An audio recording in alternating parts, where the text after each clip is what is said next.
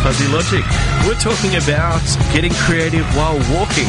We're looking at the physics some of the Egyptians used. We're going to have a chat about drongos getting some food, and also talking about a physicist redefining the dictionary. All that and more coming up. Your Science on a Sunday, right here on Fuzzy Logic.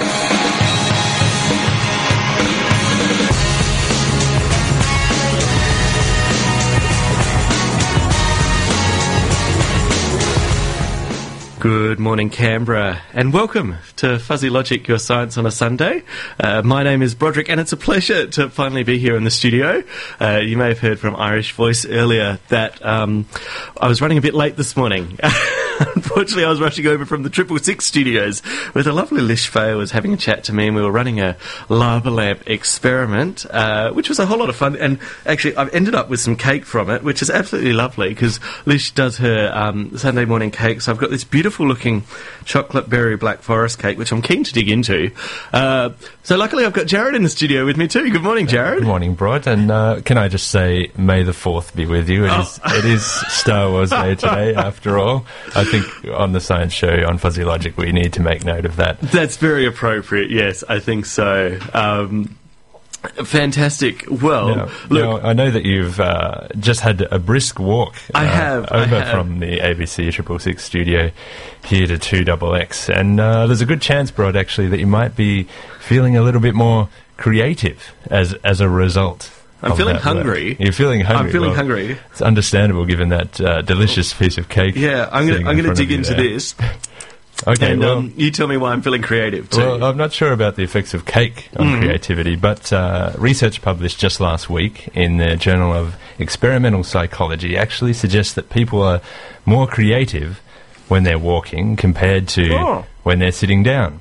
And also somewhat more creative immediately after having been for a walk when they're sitting down. So there seems to be a bit of a carryover effect of the walk on your creativity. So how interesting. So these researchers, Marilee Apezzo and Daniel Schwartz at Stanford University, they conducted a series of experiments where they were comparing people's creativity when they were walking compared to when they were sitting down. And so they actually measured creativity using something called an alternate uses test. So, for example, given an object like a button, for example, you have to brainstorm alternate uses for a button other than, securing a shirt. So, for example, a button might be used as a stencil to draw a circle or a replacement wheel on a Matchbox car or something like that. Right, okay. So this is how they were measuring creativity. And what they found is that people were more creative when they were walking compared to sitting down. And they were quite careful about the way they set up these experiments. So, for example, there's a chance that maybe it was the change in environment rather than walking itself, which was responsible for this increased creativity. But to control for that, they actually had some of their participants, they were pushed around in wheelchairs outside doing the same thing. Right, I thought you were going to say they just walked on treadmills within the office or something like that. Oh, well, in fact, they did that as well. It was quite comprehensive, and they varied the order of things. So they had some people who went walking and then did the sitting test, others did the sitting first and then the walking, and others did sitting and then sitting. And the results bared out this idea that walking had a positive effect on creativity. And this kind of connects, I guess, to everyday experience. Often seems to be the case that good ideas can come to you when you're out on a stroll. Late Apple co-founder Steve Jobs apparently was renowned for his walking meetings. Facebook Mark Zuckerberg apparently also sometimes has some walking meetings. So. Yeah, well, and we had some mathematicians from the ANU on air last year who, and I think mathematics often is a bit of a burst of creativity to solve the problem, and they used to stand in front of a blackboard for ages, and then when they'd struggle, they'd go for a walk or do some exercise. Right. One of the, I think it was last year, even had blackboards in his garage where he had his gym equipment set up because he'd be doing gym and then suddenly have the idea that it would spark, and so he'd just jump on his blackboard and start writing down. Right. Yeah. So does the study say anything about whether it's act of doing something different by going for a walk, or whether it's the actual physical exertion that promotes the creativity? Well, the sort of the mechanism underlying this kind of increase in creativity, the researchers aren't quite sure. I mean, one thing, it might be the case that going for a walk increases your mood, it gives you a more positive mood, and a positive mood state is also associated with an increase in creativity. But it appears that this walking is distinct from exercise in general. So exercise in general is good for sort of your cognitive abilities, but the researchers are suggesting here that walking might be a little bit different, because in one of their experiments they not only looked at creativity but also a more focused kind of convergent thinking, where it's a slightly different test where the participants were given 3 words and then they had to think of an additional word that related to each of those things. So there might be, say, cottage, Swiss, and blue. And so the participant would have to think of a word that relates to all of those. Cheese. Yes, well I win. So you would score quite well on this convergent thinking test. But in one of their experiments, they actually found that people's scores on that convergent thinking test were actually slightly decreased when walking compared to when sitting down. So there seems to be possibly different things going on for walking with creativity compared to more focused or sort of analytical kind of thinking. So sort of further research will have to kind of explore those nuances. It's an interesting result. I was actually reading a book by the Nobel Prize winner Daniel Kahneman, and he was saying how he won the Nobel Prize in economics in 2002. He's a psychologist, and he recounts in the book how his most rewarding intellectual moments were when he would go on walks around the campus with his colleague Amos Tversky. So it seems that this idea of going for a walk is quite a good one. Yeah, there's a lot to be said for it. I wonder how it ties into this new fad of stand-up desks. The stand-up desk is like the nice happy medium between sitting down and going for a walk, so you get the best of both worlds with the focus and the creativity. Well, that might be the case. We shall see. Well, speaking of creative people, I've got a story here about the Egyptians and their creativity, because they were pretty creative people to put, well, they weren't just creative, they were very, very smart with the pyramids and the way they put those together. And the fact they actually built them without modern technology is pretty impressive. And one of the biggest things that people know about the Egyptians is through their inscriptions on walls and pictures, that they used to transport big, massive stones on large, flat, sled-like things across the deserts. And the sled had upturned edges, kind of like a toboggan nowadays, except a giant version. And they used to take them across the desert from the quarries where they were made. But scientists, in trying to replicate this, would often find that when they'd try to drag stones of similar weight in a similar way, they'd end up with the sled sinking into the sand. Which was not that useful at all. And it made them wonder how the Egyptians actually went about it. But then they worked out that what they needed was a bit of moisture. They found that if they wet the sand just the right amount, and you've probably experienced this on the beach, then it became a bit harder and easier to slide across. So I don't know if you've ever...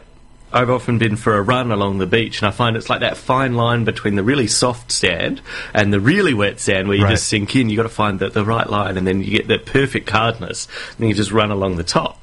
Oh, okay. And that's what the Egyptians were doing. They were making a much firmer surface, which also then meant that the sled could slide across more easily, and they could transport these massive blocks of stone across long distances from the quarry to where they wanted to set up their pyramids or their statues and that sort of thing.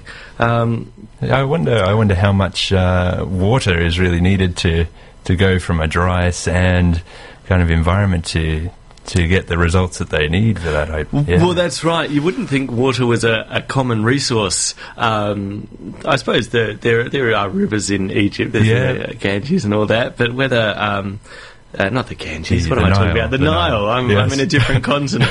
The Nile. Thank you, Jared. Up there that they could pull water from and tip it out. But whether it was enough, I don't know. But the scientists in this case tested a lab version of the Egyptian sledge in a tray of sand and determined, the pulling force and the stiffness of the sand was dependent on how much moisture was present. The scientific reason of it is all because of something called capillary bridges, which is where the micro droplets of water bind grains of sand to one another through capillary action. So that kind of gets it sort of joining together, holding together, making it a bit stiffer. But the funniest part of the whole experiment, I think, is the fact that this actually just confirms what the Egyptians had already told us. Right. In the fact that on some of their wall carvings, where they show themselves dragging along these massive sledges with massive stones on them, they actually have a person on the sledge who's standing at the front with a bottle pouring what appears to be some sort of liquid out in front of the sledge while people pull it along. Right. And so clearly what they were saying to us there was, here, I'm pouring water to help make this happen. And it had been drawn up there, obviously, for centuries, since the Egyptian times, and no one had really noticed until now and actually worked out what was going on. So, there you go. A little bit embarrassing there for Egyptologists and scientists alike. Yes, and, bit of an oversight. Yeah. Although wet sand or dry sand, I still don't think I'd like to be, one of the people on the front sort of lugging the stones along or trying to push them along. No. It's simply quite hard work, I think. Well, you'd think so, although the pictures that they do have quite a number of people pulling. So, with enough people you can achieve anything, can't you? Well, that's right, if all pulled together. Yeah, exactly. Yeah. Exactly. Well, we've got a whole lot more science coming up today for you on Fuzzy Logic, but for now, I think we should have some music. And I actually found this song the other day, and it made me reminisce, because this song used to be the basis of our old Fuzzy Logic theme tune. Oh. Yeah, this is Daft Punk with their song Around the World. It's 11:53 and you're listening to Fuzzy Logic on 2XX Community Radio, and just before that song we were talking about the pyramids and how the Egyptians used to squirt the sand to help them drag the giant stones across the deserts. And I've had Fuzzy Logic presenter Rod call into the studio. Rod, are you there, mate? Hey, Broderick, you there? Yes, I've got you on the phone. Look, I couldn't resist because you're talking about pyramids and, people trying to figure out how they move those big rocks. And I think you were right much more on the money than this guy. Well, I posted a link to his video on our Facebook a while ago, and he's got this mad scheme where it's all done with hydraulics. And the idea was that they built these little channels out of the Nile, and they floated these things. They put a string bag around them, and they filled them with some sort of float at the top, right? Okay, yeah. And then they floated them on these channels, and then they had these, they built these big pipes up the side of the pyramid, big blocks and everything, and then they floated up them inside these little channels, and they had like a double airlock or water lock type system. Yeah. and just go, well, that's a pretty interesting idea, but just think of some of the practicalities of how they've got to do this, right? Yeah, that's right. It'd be a bit much, I reckon. Sounds fairly involved, doesn't it? Well, they've got a fundamental problem. They've got to shift this water up to the top of the pyramid for starters, right? Mm. And they've got to make a watertight seal for this thing that goes up the side of the pyramid. And so they've got to float the blocks inside that, and they sort of build it up layer by layer as they go. And then they've got this another channel around the outside of the top of the pyramid where they're constructing them. And then they float them into place, and then they just cut the floats off the top, and they just sort of slide them into place. It's like, oh, really? Yeah, it's simple, really. So has this hypothesis met with some criticism? Do you know, Rod? Has it been criticised, or do some people think it's plausible? Oh, no, it's not even remotely plausible. I mean, it's a cute thought, but you've got to apply Occam's razor to it, which says if there's a simple solution to something or a simple answer, then you choose that over the complicated one. And you think of how complicated it would be to to build all this plumbing around the pyramid. You've got to get the water up there. So you need, what sort of pumping system do they have? Yeah. How do they stop it from leaking? Well, and the fact they drew so many of the things they did on the pyramids and inside and all about the place, and we haven't seen any drawings of pipes, unless that's been missed, like the man squirting water on the front of the sledge. I think the simple solution is the right one. Yes, I will always go for the simple one. Anyway, you've got to pay him. He's made this fancy video, which you can see on our Facebook site, about how he reckons they did it. And, well, full marks to him for a bit of creative thinking, but 0 out of 10 for a plausible explanation. Perhaps he went for a walk when he thought of that idea, and connecting to our earlier discussion about some research suggesting that going for a walk can help you think creatively. Yeah, so it's one thing to have the creative idea, but then you've got to apply the rigour to it, and that's where the science comes in now. That's it. Definitely. Well, thanks very much for calling in, Rod. Good on you. No worries, and we'll hear you back on our airwaves very soon, I'm sure. Yep, and today's Ask Fuzzy, by the way, before I go. Oh, yes, please. Is dyes. Now, a reader sent me a question, and he sat on his new couch with his cheap shirt from the supermarket chain, and it left a big red mark on his brand new sofa. Ooh. And so he sent me a question: how do stains work? So that's our answer in today's Ask Fuzzy in the Canberra Times in Fairfax. I'll be interested to read the answer to that one. Yeah, and if you do have any questions that you want Ask Fuzzy to answer for you, you can always send them in to our email address, askfuzzy@zoho, zoho.com, and we'll do our best to answer them. Fantastic. Well, thanks very much, Rod, and we'll catch you later. Catch you later. Bye. Rod Taylor there, another Fuzzy Logic presenter, just calling in to add his little bit to the pyramid debate on how the Egyptians actually made those pyramids. The dyes one for the Ask Fuzzy today, though, is interesting too, because I forget, because I think things are getting much better at being dye fast, and then one day I forgot about that and washed my white bathrobe with my housemate's red sheets, and I now have a pink bathrobe, unfortunately. So maybe I'll have to read a bit more about stains and how I can get that pink out. Yeah, you might get some tips in the Ask Fuzzy column this week. Yeah. Yes. Yeah, I have to have a read. Now, we were talking about walking and creativity before, but Jared, you want to get onto some running. That's right. I mean, we mentioned earlier, Brod, how you were over at ABC and you had to make a speedy journey over here to the 2XX studio. I did, very illegally driving at the speed limit from Northbourne down to the 2XX studios. Yes, and then I guess running along the footpath, you may have seen Brod as a barely perceptible blur as he rushed up here into the studio. That's right. I had my cake in one hand and my notes in the other, and coming up here quickly. Quite a sight.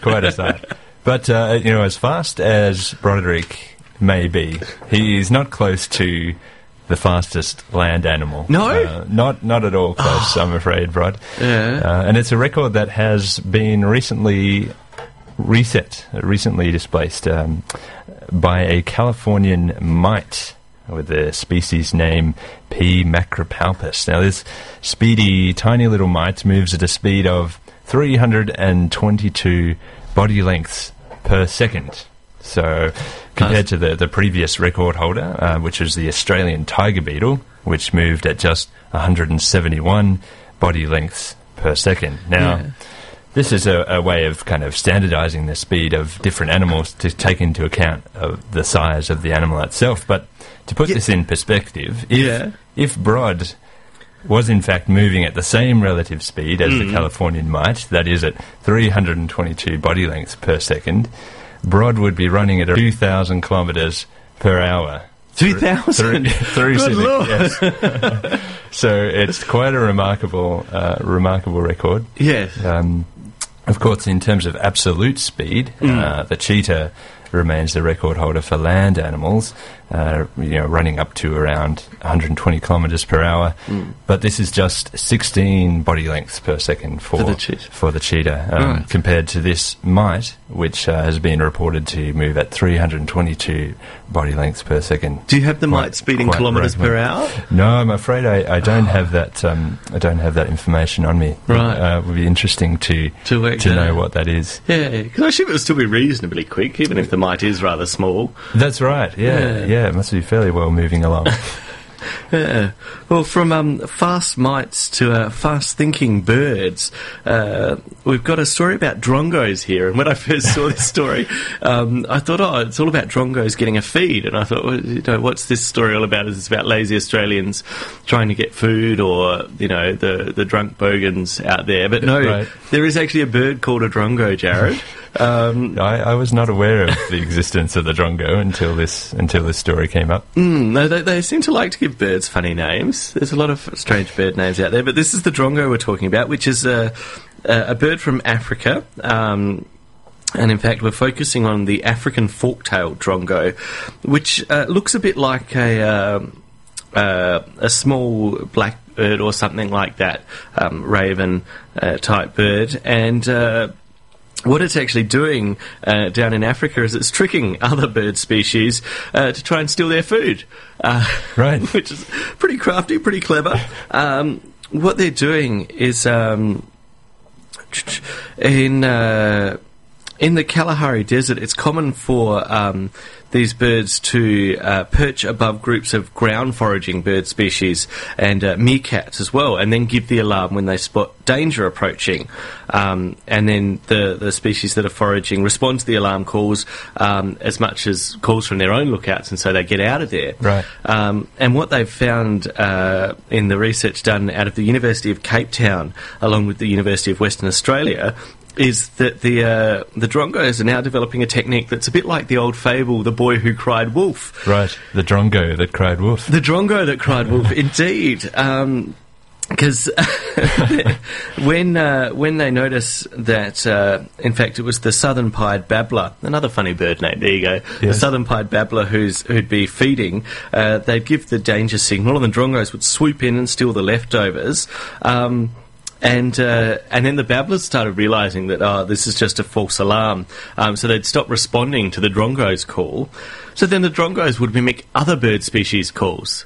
So the pied babblers would be like, oh, well, that's not the drongo, that's another bird. It must be a real danger this time. Extremely crafty, these drongos. Well, and the researchers have found that, mostly the drongo's alarm signals are honest, but when they find a particularly large or juicy snack that their target animals are feeding on, the drongos give a false alarm call to kind of say, "Hey, I want that snack. Get out of there," right. And scare them away. So the drongos are honest most of the time, are they? But just occasionally, if it looks extra tasty, like this piece of cake. I'm surprised you haven't, the studio sent me out the studio with a false alarm so you can eat the rest of my cake. I may have to hit the fire alarm or something here in a moment. But, I mean, when you think about it, it seems like really deceptive by the drongos. But in all honesty, animals use deception all the time to their advantage. Camouflage is probably the most common way where they camouflage to deceive other creatures and other animals. But this is a fixed deceptive signal, which is a bit different again. So interesting little study there outside in Africa, working with the University of WA. Yes, I had no idea about the craftiness of the drongo. But an issue which we do know a bit more about, moving now from drongos and mites to much smaller organisms, microorganisms. There's some important report actually coming out last week from the World Health Organization. Who? The World Health Organization. Yeah, who? Who? Oh, right. Yeah, sorry. Bad joke. Right. Yeah, you got me with that one. Yes, otherwise known as WHO. So they released their first global report on antibiotic resistance last week, and the findings of this report are quite sobering. A press release issued by the WHO states that antibiotic resistance is a serious threat that and I quote, is no longer a prediction for the future. It's happening right now in every region of the world and has the potential to affect anyone of any age in any country. Dr. Fukuda, who is the Assistant Director General for Health Security at the WHO, warns that, and I quote here, without urgent, coordinated action by many stakeholders, the world is headed for a post-antibiotic era in which common infections and minor injuries which have been treatable for decades can once again kill, he says. So antibiotics here, we're referring to those drugs that serve to kill or inhibit the growth of bacteria, and they do this in different ways, but disrupting processes within the bacteria which are essential to their growth or survival, such as the production of the bacterium's cell wall. And this resistance to the antibiotic drugs can arise when there's a random mutation in a bacterium that allows that bacterium to survive the antibiotic treatment. That surviving bacterium then divides and grows to form a population of resistant bacteria. That is, they're resistant to the drugs, and it's these resistant strains, these resistant forms, that is highlighted as an area of concern in this report. So, for example, some of the organisms highlighted in the report include E. coli, which is the bacterium involved in urinary tract infections, also resistant forms of gonorrhea emerging, and, among others. Now, what can we do? This is a hugely... It's very concerning, really, because, antibiotics have become such a huge part of our treatment for many bacterial diseases that are affecting us. Absolutely. And in some cases, even sort of the last resort drugs, bacteria are becoming resistant to those in some cases as well, which is certainly a reason for concern. But detailed in this report, there are recommendations that all of us can do to help contribute to tackling this problem, or at least attenuating it. So for each of us, some of the important things that include are only taking antibiotics when they are prescribed by our doctor, and completing the full prescription, even though we may start to feel better before that period is over. Taking the full prescription is important. Can that contribute to resistant bacteria, can it? If we don't complete it. That's right. Yes. Even though you may start to feel better, it's important to take the full course prescribed by a doctor in order to ensure that infection is completely cleared. Otherwise, there's that increased chance that some resistant bacteria may remain. And finally, of course, not sharing your bacteria not sharing your antibiotics. Well, you don't want to share your bacteria. No, that's either. A good plan too. But don't share your antibiotics with others, and not using your leftover prescriptions at a later date unless directed to you by a doctor. These are some of the recommendations that the World Health Organization are making, as well as, of course, we can take some simple measures like washing our hands to help prevent infections as well. Very interesting. Well, yeah, some really simple stuff there that we can follow up on, which is probably quite important. Well, to keep in the medical world now, from a story that's a bit of a worry to a story that's a bit of a breakthrough. This week, some Australian researchers from Monash University in Melbourne have uncovered some of the molecular secrets of celiac disease. Now, I've got a couple of friends who have been diagnosed with celiac disease. For those who don't know, it's basically an intolerance, well, it's more than an intolerance towards gluten, but people with celiac disease can't eat gluten-based products such as that contain wheat, rye, barley, oats and other grains, mostly in breads, pastries, biscuits and cakes, but also tend to be in absolutely everything, any wheat-containing products they just can't eat. And what happens is when someone with celiac disease eats food containing gluten, the lining of their small intestine becomes inflamed, and that can be quite dangerous and can lead to more issues and possibly even death if things get really bad. For celiac people. But new research published this week has a look at the interaction between the immune system in people's bodies and certain peptides in gluten, certain parts that make up the gluten molecule.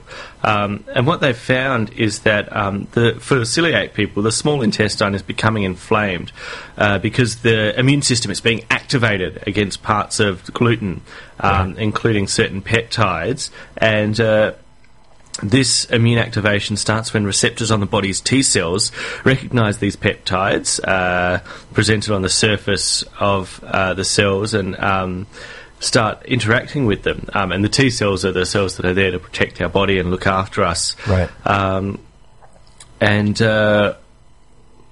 What they've found is that for 90 to 95% of celiac disease sufferers, they found the special protein that helps the T cells to bind to the gluten peptides. So they've helped to analyse these cells using X-rays at the Australian synchrotron and to look at the 3D structure of these cells. So you can actually see the amino acids that are involved in the binding process and how they interact within the body, which is really important because then they can look at the bonds that are actually forming there and what's actually happening, and so they can start to design therapeutics to disrupt this interaction happening within the body, so to disrupt this inflammation, this reaction happening there. It's certainly at the very early stages there, but it's really interesting in developing some sort of fight against it, because it's believed that about 13% of looking at this study, it's found that 13% of Caucasians have this gene that helps provide the proteins for the T cell receptor, but only 1% of Caucasians actually have celiac disease.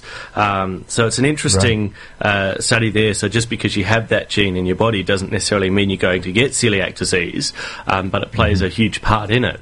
I think it's always fascinating when we start to get down into the nitty-gritty of how these different structures of the molecules involved in these processes interact, because I guess understanding that interaction, as you pointed out, can lead to a way to manipulate it or block it or change it somehow. So that's right, and I think it's great because it's X-ray crystallography, which for those regular listeners, you might have heard Dr. Darren Goosens talk on Fuzzy Logic about it earlier this year, because this year is the International Year of Crystallography. Yes. And Australia has had a huge role to play in that, with Sir William and Lawrence Bragg winning the Nobel Prize for their work on crystallography. Yes. And so I think it's interesting to see that, going from the early 1900s right up to now, is, those techniques are still being developed and being used for applications such as this to see what's going on with molecules. Yes, the Bragg's a huge contribution to science. Absolutely. Yeah, so some very interesting crystallography research in the year of the same thing. Very interesting indeed. All right, the time is 12:13, and you're listening to Fuzzy Logic on 98.3 FM, 2XX Community Radio. Time for a bit of a music break before Jared and I come back and start wrapping up and talking about some more science from the week and some other science events that might be happening around Canberra. But for now, here's Norwegian Recycling there with their fantastic song Miracles. You're listening to Fuzzy Logic on 98.3 FM 2XX Community Radio, where we're not necessarily talking miracles today, but we are talking scientific breakthroughs, what's happening in the science world. And an interesting story came out this week that I quite liked, is that a physicist from Queensland University of Technology, has been correcting the Oxford English Dictionary with a 99-year-old error on a certain word in there. Right. Now, the word is interesting because it's siphon. And so they defined siphon in the Oxford English Dictionary as a pipe or tube of glass, metal or other material, bent so that one leg is longer than the other and used for drawing off liquids by means of atmospheric pressure, which forces the liquid up the shorter leg and over the bend into the pipe. Now, to be honest, I had a feeling that siphons had something to do with atmospheric pressure as well, right, until I saw this article. And what actually happens, do you know how siphons work, Jared? No, I don't. I don't know. No. I once was doing work experience at an aquaculture place, and I had to use kind of a siphon to transfer these little fish from one tank to another. You were siphoning the fish. yes. But I don't. Yes. Tell me. Well, those fish would be pleased to know that it's not atmospheric pressure that was forcing them through the siphon, but it was gravity that's actually making it occur. And to prove this, Dr. Stephen Hughes from Queensland's University of Technology ran an experiment. And for the experiment, he had a 1.5 metre high siphon created with two buckets, one higher than the other, connected by tubing. And this was installed in a hyperbaric chamber, which is those chambers that are often used for sports people, as well as other things, which is controls for atmospheric pressure in there.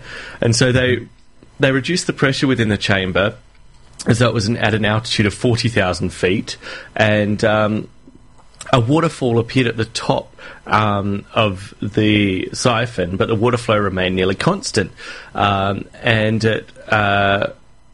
When they changed it to 41,000 feet, the siphon broke into two columns of water, but when returned back to 40,000 feet, it reconnected as if nothing had happened.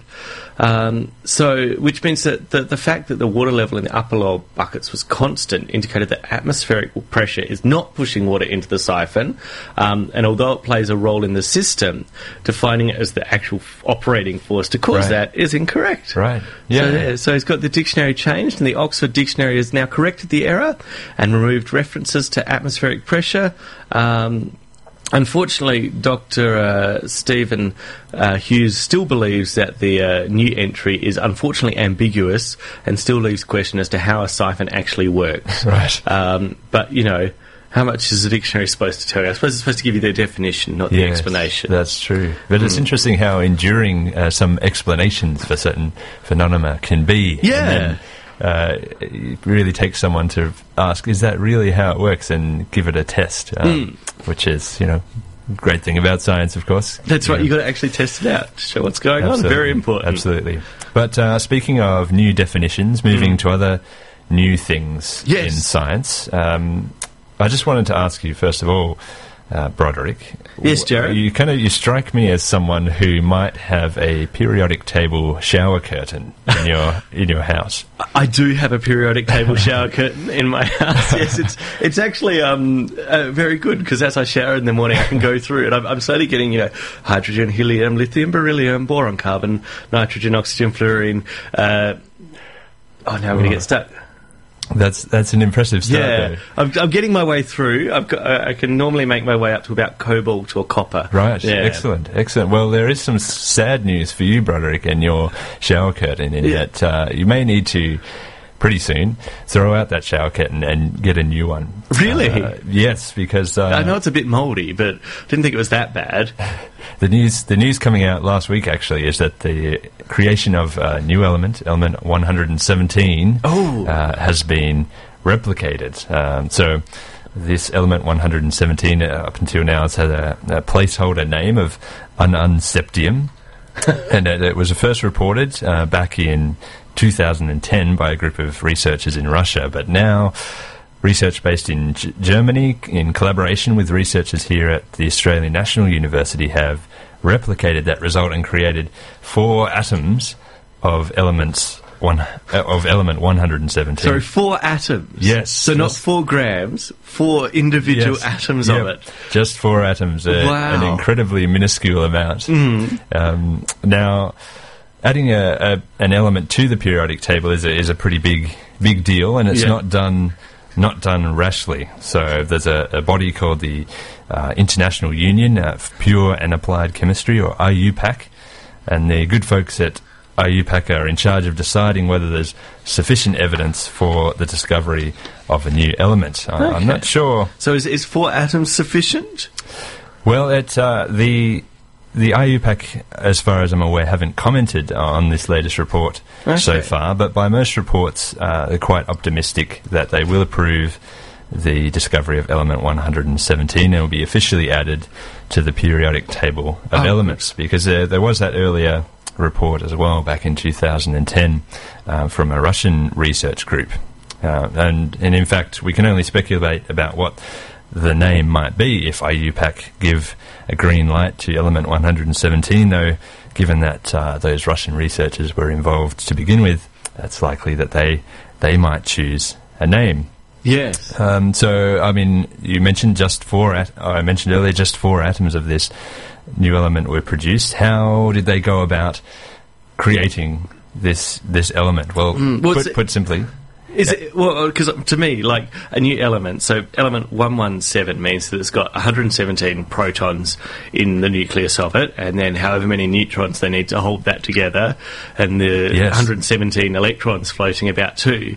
Is it something you can build up like Lego, where you just kind of get a neutron out the box and add that in with the proton and kind of combine them together? Well, it does seem to be a kind of violent form of Lego, in that you kind of take... 2 existing elements and collide them together in order to create a bigger new one. So they're just throwing Lego at each other? Yep, just throwing Lego pieces at other Lego pieces, hoping that they will stick together, essentially. Right. So in this case, the researchers fired a form of calcium, which has 20 protons, at another element called berkelium, which has 97 protons. Right, so 97 plus 20 makes 117. Yep, that's how it works. Easy. Now, it sounds quite easy, but, the way that we've discussed it today, but of course it is an incredibly demanding and challenging endeavour to produce these elements. And in fact, the researchers had to fire 10 to the 9 calcium atoms, or 10 billion calcium atoms at the berkelium nucleus in order to achieve what they did with creating their 4 atoms. Do they do it all at once? 117. I'm not sure. I'm not sure how the process works. I imagine it's a cycle, a process. But and I'm just wondering whether they do it one at a time and hope for the best, or whether they just put a whole lot in together and hope that something hits. A good question. But nonetheless, a hugely challenging process that's involved. Now, may wonder what the point of doing this kind of research is. Are we likely to have a new bicycle frame made out of element 117? Well, it's not likely. A lot of these synthesized elements only last a very short amount of time before they break down. They undergo radioactive decay, and in this case, just a fraction of a second, less than 1/10 of a second, and it just pops away. Element 117 is gone before you know it. Yeah. But while these elements may not have direct applications, they are useful for trying to really understand what's going on with atoms and what holds them together, and what makes for a stable nucleus, and how to understand the nucleus. So the research has that benefit of contributing to our fundamental understanding of these atomic structures and processes. Awesome. Yeah. Awesome. So sad news though for you, Brod, in that if the IUPAC do give it the green light, then you may need to get a new shower curtain. Might have to get my permanent marker out and write it in manually. Right, yes. I think that would be a good approach as well. That is that. Very interesting indeed. Well, I think that just about wraps it up for our science today here on Fuzzy Logic. But before we come back next week, there are a few events that are happening around Canberra. If you're interested in science and keen to check out some more, at the ANU this week, there's a couple of public lectures that are happening. The ANU EMS Society is putting together a talk with their resident Mars rover expert, Dr. Penny King, who's talking about exploring Mars with the Curiosity rover. Curiosity touched down on the Martian surface early in August 2012, and since then it's made a whole range of miraculous discoveries by inspecting the planet's geology and chemistry. And Dr. King has an extensive knowledge of the mission goals and how they're attempting to be fulfilled. So she's talking about that on Tuesday, the 6th of May from 6 o'clock, and that's happening at the ANU School of Research School of Earth Sciences. For more details, check out billboard.anu.edu.au. And while you're at Billboard, you can also check out another public lecture that may be of interest to Fuzzy Logic listeners, and that's a public health public lecture about hearing loss in older adults with Dr. Frank R. Lin, who's Assistant Professor of oh gosh, I should have practiced that, shouldn't I? Otolaryngology, and works with the at the Johns Hopkins University School of Medicine and the Bloomberg School of Public Health. So he's visiting and sharing some of the interesting news about his research in age-related hearing loss in older adults, and what his studies actually show for that. So that's happening on Wednesday the 7th of May at 11 o'clock at the ANU in the Innovations Lecture Theatre down there. Again, check out billboard.anu.edu.au for more details. And finally this week at the Questacon Technology Learning Centre over in Deakin, they're having a talk on past, present and future, a 3D printer's perspective. Backed by popular demand, this is another chance to see their seminar on 3D printing and the advantages, possibilities and issues surrounding it as we move into the future. As the talk goes on, they will be having 3D printers printing different objects like gears, toys and lost game parts, almost anything you can think of. So please feel free to come along and check it out. The event's free. It's 6 o'clock Wednesday the 7th of May at the Questacon Technology Learning Centre in Deakin. For more details, check out questacon.edu.au. Well, thanks very much for coming in this morning, Jared. Thank you very much for having me. It's been a pleasure, and thanks for holding the fort while I rushed over from ABC. I'm really keen to finish off this cake that Lish gave me on ABC 666 Canberra, and I will be posting the experiment that I did on 666. They're going to put that online, so I'll post a link to that on our Fuzzy Logic Facebook page. So if you're keen, you can check it out on there, and follow us on Facebook. Just type in Fuzzy Logic and look for the autumn leaf. Or if you want to listen to this episode again or any of our old episodes, just head to Fuzzy Logic on 2xx.podbean.com or type in Fuzzy Logic into iTunes and you can have a listen to our podcasts. We'll be back at the same time next week, 11:30 on Sunday, right here on 98.3 FM for more Fuzzy Logic, your science on a Sunday.